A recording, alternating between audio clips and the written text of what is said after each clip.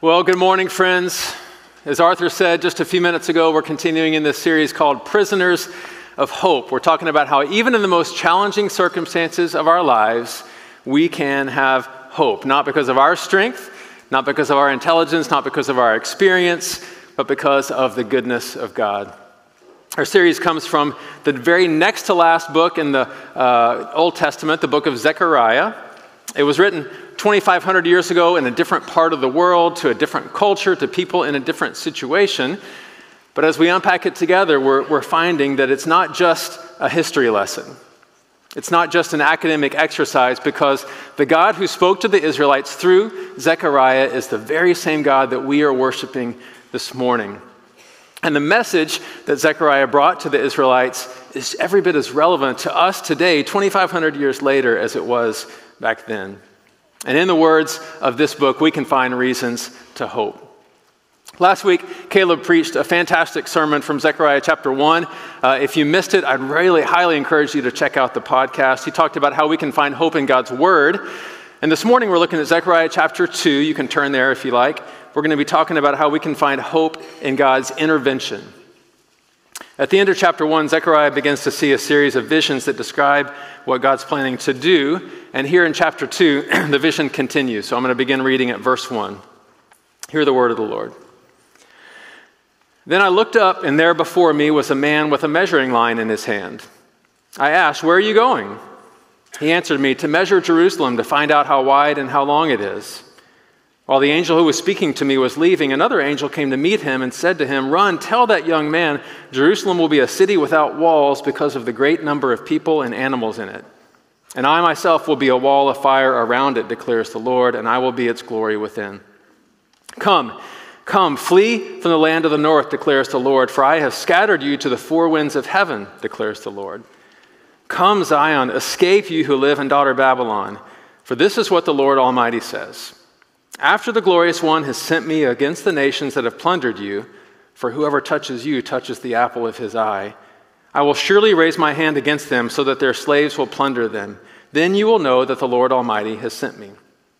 Shout and be glad, daughter Zion, for I am coming and I will live among you, declares the Lord. Many nations will be joined with the Lord in that day and will become my people. I will live among you, and you will know that the Lord Almighty has sent me to you.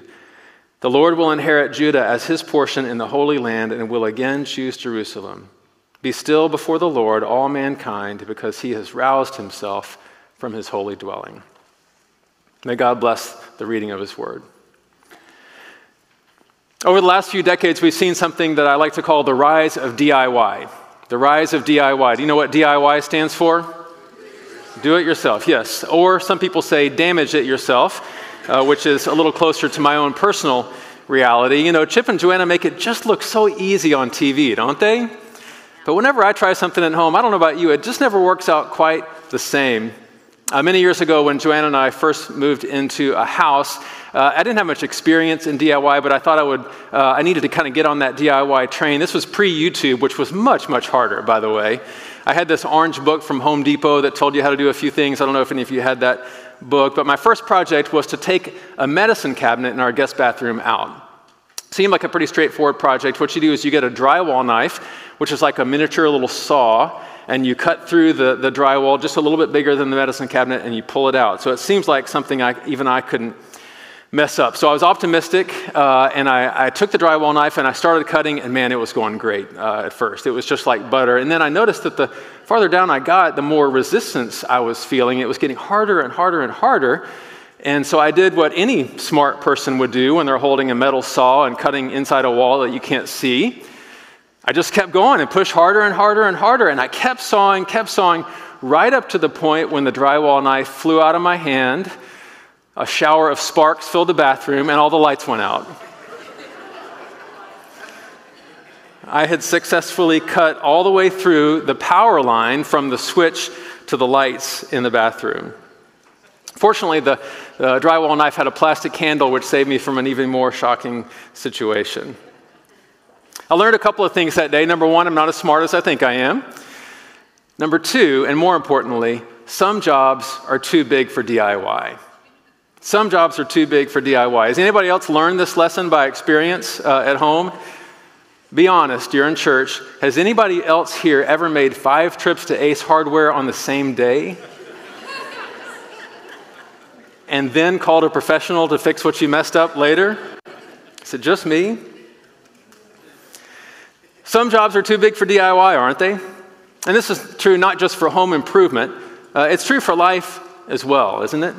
I mean, sure, we can do all sorts of amazing stuff. I mean, humanity has accomplished amazing, amazing things. We've built the internet. I mentioned YouTube before. We've sent people into space. Y'all, we invented Bluebell.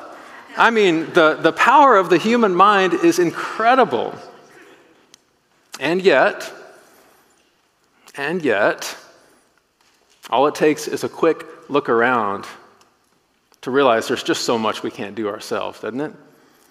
I mean, the year is 2023. We should have figured these things out by now, right? But look around you. There are still people killing each other. There's still mass shootings. Another shooting in Fort Worth this week. There's still wars. There's still poverty. Marriages are still falling apart. Relationships are still breaking. People are still struggling with addiction, with depression, with anxiety. People are still trying to find meaning and purpose in life. And we just can't do it ourselves. Some jobs are too big for DIY, aren't they? Well, that's just what the Israelites were finding out in Zechariah's day. A little bit of context. This took place 500 years after King David and 500 years before Jesus. The golden era of King David's reign was long gone. The nation had been conquered first by Assyria and then by Babylon, and many of them had been carried off into exile in far-off lands. And Jerusalem was a shell of its former self. There were fewer than half as many people living there as there were before Babylon conquered them. And the temple, the building that represented God's presence with them, his favor on them, had been destroyed many years earlier. As Caleb talked about last week, they tried to rebuild the temple, but that project had stalled out. It's fallen apart. The Israelites had tried to DIY. They tried to fix things themselves, but it wasn't working. What they had done is they had turned their back on God and said, yes, I know that you've given us the law, but we're going to do things our own way. But it backfired. It backfired, and they found themselves just making things worse. And against this painful backdrop, we see a bright light of hope piercing through the darkness of their situation. Zechariah tells them that their hope is not in DIY. Their hope is in God. He says, our hope is not in our strength, it's not in our resources, it's not in our army, it's not in our wisdom, it's not in our intelligence. Our hope is in God's intervention. Our hope is that God is going to do something. And look what happens in verse 13. Be still before the Lord, all mankind, because he has roused himself from his holy dwelling. The Israelites can have hope because God is on the move. I love this phrase, he's roused himself. Isn't that a vivid phrase? Zechariah is saying, God is not up in heaven on the couch watching Netflix. He's not asleep. He is up. He's on the way, and he's planning to intervene. And when I read the passage before, did you notice how many different times God promises to do something? We'll run through it really quickly. Check this out. Verse 5, I will be a wall of fire around Jerusalem. I will be its glory within. Verse 9, I will raise my hand against your enemies. Verse 10, I am coming. I will live among you. Verse 11, I will live among you. Verse 12, the Lord will choose Jerusalem. Who's the subject of all those sentences? The Lord is the subject of those sentences. He's saying this is not a DIY project. It's a God project. God is preparing to intervene. And Zechariah is saying, don't give up. God is coming. God is coming. He's going to make everything right. Now, friends, this is a hugely important point for us this morning because we tend to, especially those of us who are born in the U.S., if we're honest, we tend to think we can do anything on our own if we just get all of our circumstances right, if we just get all of our resources right. And this spills over into our relationship with God. We can have this faulty thinking that I've got to be enough, I've got to do enough, and somehow I can do enough to please God. But God's word tells us so clearly that when it comes to the big stuff, we can't DIY. The Christian faith, listen, is not about what we can do for God. The Christian faith is about what Jesus has already done for us. Amen? Amen. Our hope is not in ourselves. Our hope is in God's intervention. This passage tells us 3 specific things that God is planning to do for the Israelites. And as it turns out, it's 3 things that God continues to do for us through Jesus today. 3 things: rescue, restore, and reside. The first one, God will rescue. Remember, as a direct result of their disobedience, as a direct result of ignoring God's word and trying to do things their own way, Israel was conquered, first by Assyria to the north, then Babylon to the east. Israelites were taken off into exile where they'd been for generations. And look what God says here in verse 6. Come, flee from the land of the north, declares the Lord. Come, Zion, escape you who live in daughter Babylon. For this is what the Lord says. I will raise my hand against them. God is saying, I'm here to rescue you. Even though you've put yourself in this horrible situation, even because you put yourself in this bad situation because of your sin, I'm going to bring you home. I'm going to set you free. So come back. This must have been so encouraging for the Israelites, don't you think? I mean, they had lost everything. Nothing was the same as it was before. And now God was saying, I'm here to rescue you. On March 3rd of this year, Ian Steger was snowboarding in Washington with a couple of his friends. They were in a backcountry area away from the ski resort, and it was full of fresh, deep powder. And Ian was having what he called an epic run. He was an experienced snowboarder. Epic run. When something happened, he turned a little too sharply, lost his balance, fell backward, and then he said that it felt like the mountain was caving in behind him. He fell backward into a hole called a tree well right next to a tree, and the snow collapsed around him, and he found himself stuck upside down under 6 feet of snow. His 2 friends were in front of him, and by the time they realized that he wasn't with them, they were well down the mountain and had no idea where he was. Ian said he was trapped in total darkness. He tried to free himself, but he realized he couldn't even move an inch. And as he laid there upside down, he said, I knew I was going to die. In fact, get this, he had a friend who 1 month earlier had died in the exact same way. He thought about his fiancée, he said, how he wouldn't be able to tell her that he loved her, and he wondered how long it would take for him to suffocate. Meanwhile, a skier named Francis Zuber had decided to go down that same backcountry run, and he happened to be wearing a GoPro camera. So check out the video of what happens. So beautiful day, Francis is skiing down the mountain here. In a minute, he makes a turn, and he sees a flash of red out of the corner of his eye. And he says, what is that? It's the tip of the snowboard, and watch what happens next.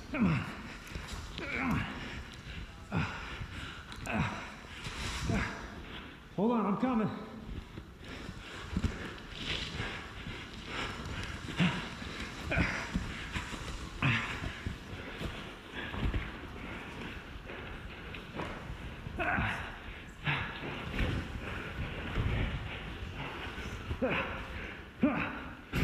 Hey, you all right? Can you hear me?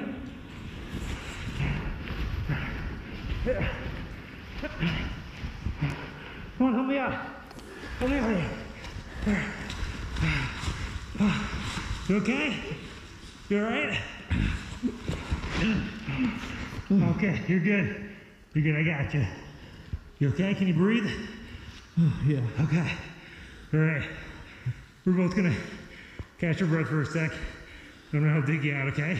Thank you. Yeah, no problem, man. You're good.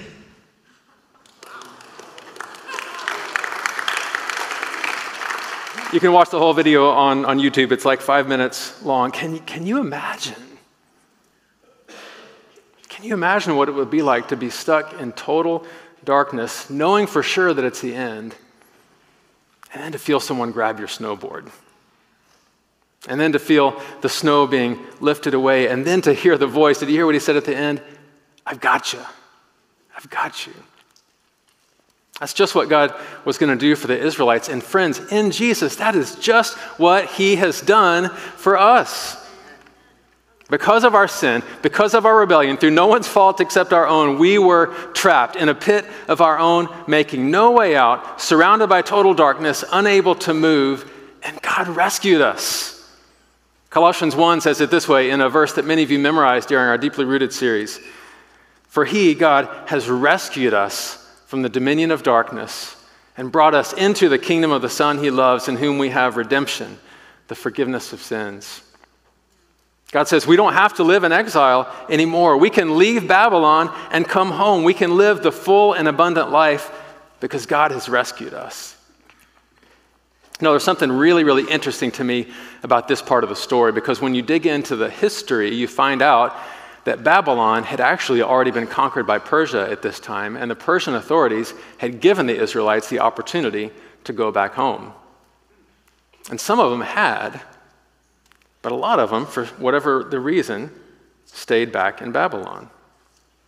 Maybe they'd gotten comfortable there. Maybe they figured life would be too hard in Israel. Maybe they couldn't just imagine what it would even be like to be back home. But for whatever the reason, even though they could have come home, they stayed in exile. And when you hear that, you think, well, that doesn't make any sense, right? I mean, what if when Francis Zuber finished digging all the way to Ian's face in that dramatic scene, and he asked if he was okay, what if Ian said, hey, man, thanks for stopping by. I think I'm just going to stay here.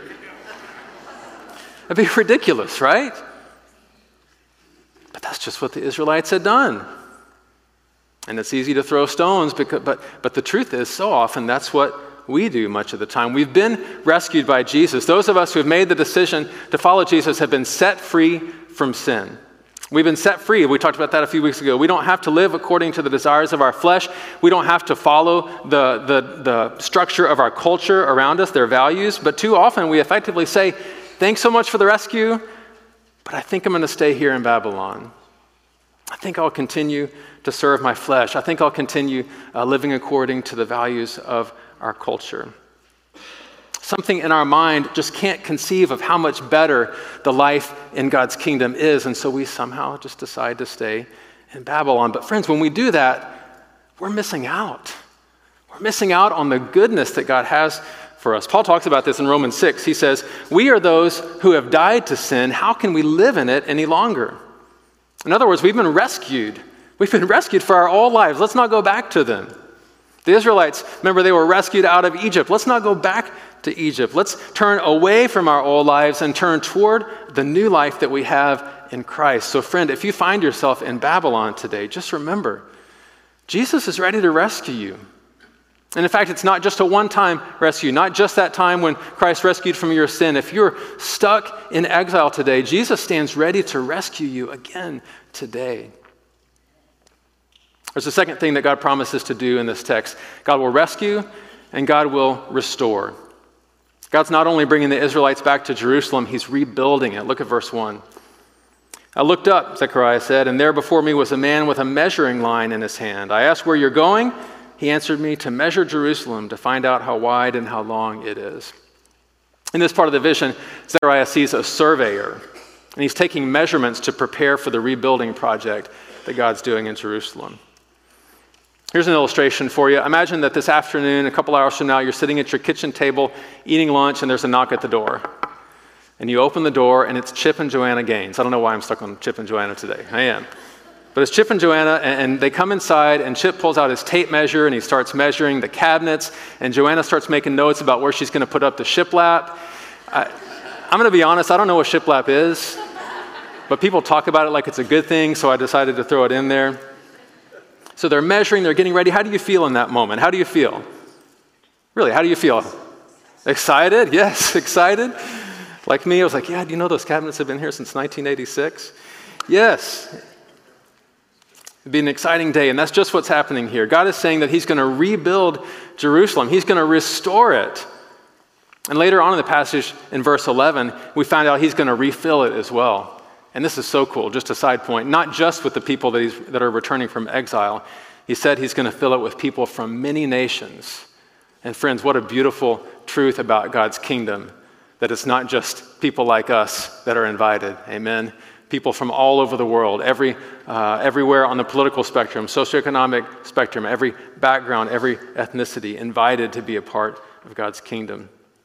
Verse 4 says the city will be so full of these people, it'll be a city without walls, and that God will be the walls of protection around them. And if you look at the historical narrative, that's exactly what happened. Jerusalem did get rebuilt. The temple did get rebuilt. God fulfilled his promise to restore Jerusalem. And guess what? He's still in the restoration business. God is still in the business of taking broken things and restoring them, rebuilding them. Through the power of Jesus, God can take what's broken in your life and heal it. Even if the brokenness is your own fault. Even if the reason that the lights are out is that you cut through the power line yourself. Jesus is ready to restore what's broken. He's ready to restore. He's ready to make things right. Now, we have to understand that this project is not going to be finished until Jesus returns. We say that all the time, right? Right now, we still face pain. We still face suffering. We still face death. Just yesterday, right on this very platform, I preached at a funeral sermon for a beloved member of our congregation. We're in this already, not yet, where we've already been saved, but Christ's kingdom has not fully been made complete. But one day, Jesus will return, and there will be no more tears, no more suffering. No more brokenness. In the meantime, we still struggle, but we also live in hope. We live in hope because Jesus has already started the restoration project. I see this all the time right here at VRBC. I've seen it over and over again. Jesus is making a real difference in the lives of real people. I know you've seen it as well. I've seen marriages that look like they're on the brink of disaster be healed and become stronger than they were before. I've seen parents and children whose relationship seemed to be completely severed reconcile with one another and be closer than ever. I've seen people overcome addiction. I've seen people move from self-centeredness to other-centeredness. I've seen people find purpose and meaning and hope. Friends, Jesus is the restoration expert. As a verse in our baptistry says, and I hope you read this every week, it says, "Behold, I am making all things new." I'm making all things new. Jesus restores. So friend, if you are hurting today, and I know so many are, if you're broken today, if you're struggling with depression, if you're struggling with addiction, if you're struggling with bitterness or loneliness, don't try to DIY. Don't try to do it yourself. Come to Jesus. He's the restoration expert. There's a third and final thing that God promises to do in this passage, and it's my favorite. Save my favorite for last. Zechariah says, God will reside with us. Look at verse 10. It says, "Shout and be glad, daughter Zion, for I am coming," and here it is, "and I will live among you, declares the Lord." To me, this is the heart of the whole passage. The greatest promise that God makes to the Israelites is not what he's going to do to fix their circumstances.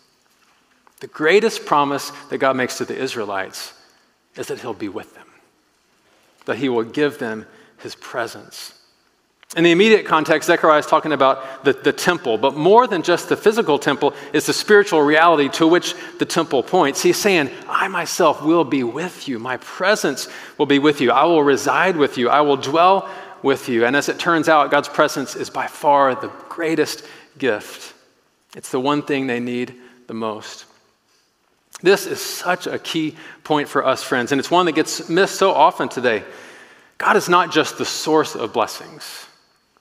He is the blessing. God is not just someone we go to get what we need. He is what we need. This reminds me of a beautiful passage in the book of Exodus.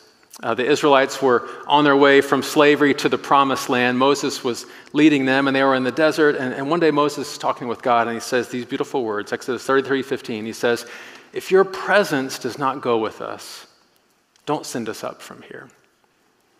Moses is saying that without God, even the land flowing with milk and honey wouldn't be the promised land. Because the promised land isn't about circumstances. The promised land is wherever God's presence is. And friends, the same is true for us. God doesn't just give us blessings. He is the blessing. His presence is what we need most, friends. And just like he's promised to take up residence in Jerusalem with the Israelites, he's promised to be with you.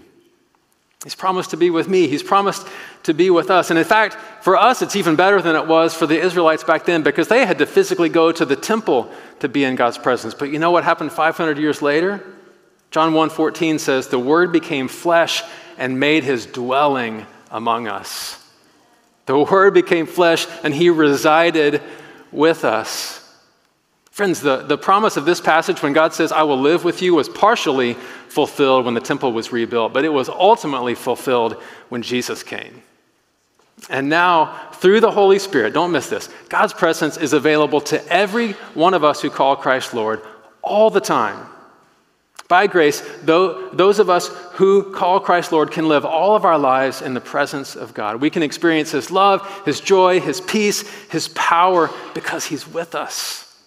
He's residing with us. His Spirit is living in us. And He is what we need most. You know, this has application for us not just as individuals, but as a church as well. In verse 5, God's talking about Jerusalem, and He says, I myself will be a wall of fire around it, declares the Lord, and I will be its glory within. Now in Scripture, fire often symbolizes God's presence. You remember the pillar of fire that led the Israelites through the desert. You remember Pentecost when the tongues of fire came to rest above the people's heads. Fire represents God's presence. And so in this verse, what God's saying is that Jerusalem doesn't need a physical wall, but because His presence will be a wall of protection around them, and His presence will be their glory. And friends, the same thing is true of the church. As I was doing my study for this passage, I ran across this quote from commentator John Eaton, and I love it so much. I'm going to put it on the screen. He says, the church's greatest defense is still God's presence around her and His glory within her. Friends, the church's greatest defense is not a slate of ministry programs. The church's greatest defense is not a strong financial position. The church's greatest defense is not a well-maintained building. It's not a stellar staff. It's not a great group of volunteers. All those things are important, but the church's greatest defense is God's presence around us and His glory within us. We're in a season of transition as a church right now, and there are so many things that are important for us, right, as we try to seek the Lord's direction for our church. We need to make wise decisions about our ministries. We need to make wise decisions about our strategic direction. We need to make a wise decision about who our next senior pastor will be. But you know what we need so much more than any of those things? God's presence. God's presence, friends, is the one thing that we truly cannot do without in our church. He is our light, He is our protection, and He is our glory. And praise God, He's not far away. He's here. He is here with us. So church, rejoice. Rejoice. And live in hope. After I cut through the power line and the lights went out, I finally learned my lesson. Did what I should have done at the beginning. I called in a professional. I called in an electrician, and he came over to the house. He looked at the situation. He patiently showed me where I went wrong. He repaired the damage I caused. He rescued me from the mess I made, and He restored things back to the way they were supposed to be. As I reflected on that story this week, I thought, that's just what Jesus has done for me. That's just what Jesus has done. He's rescued me from my sin. He's undoing the damage that sin has caused in my heart. He's restoring me to the full and abundant life that He has planned for me. But then I realized that's where the similarities stop. Because after the electrician did those things, he said, here's the bill, it'll be X $100. And then he left. And that's where the analogy stops, because after Jesus restored things, He said, I've already paid the bill. And I'm staying. I'm not going anywhere. I'm moving in, and I'm going to keep rescuing you. I'm going to keep restoring you. I'm going to keep residing with you until the day I call you home. So church family, whatever it is that you're facing today, please don't DIY. Cry out to God. Cry out to Jesus. And live in hope. Let's pray.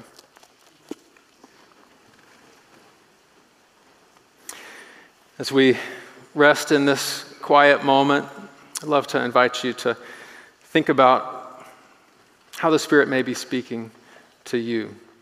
All of us are in different places in our spiritual journey, and for some of us, maybe when you hear that story about the rescue, you think, man, that's where I am. I need to be rescued.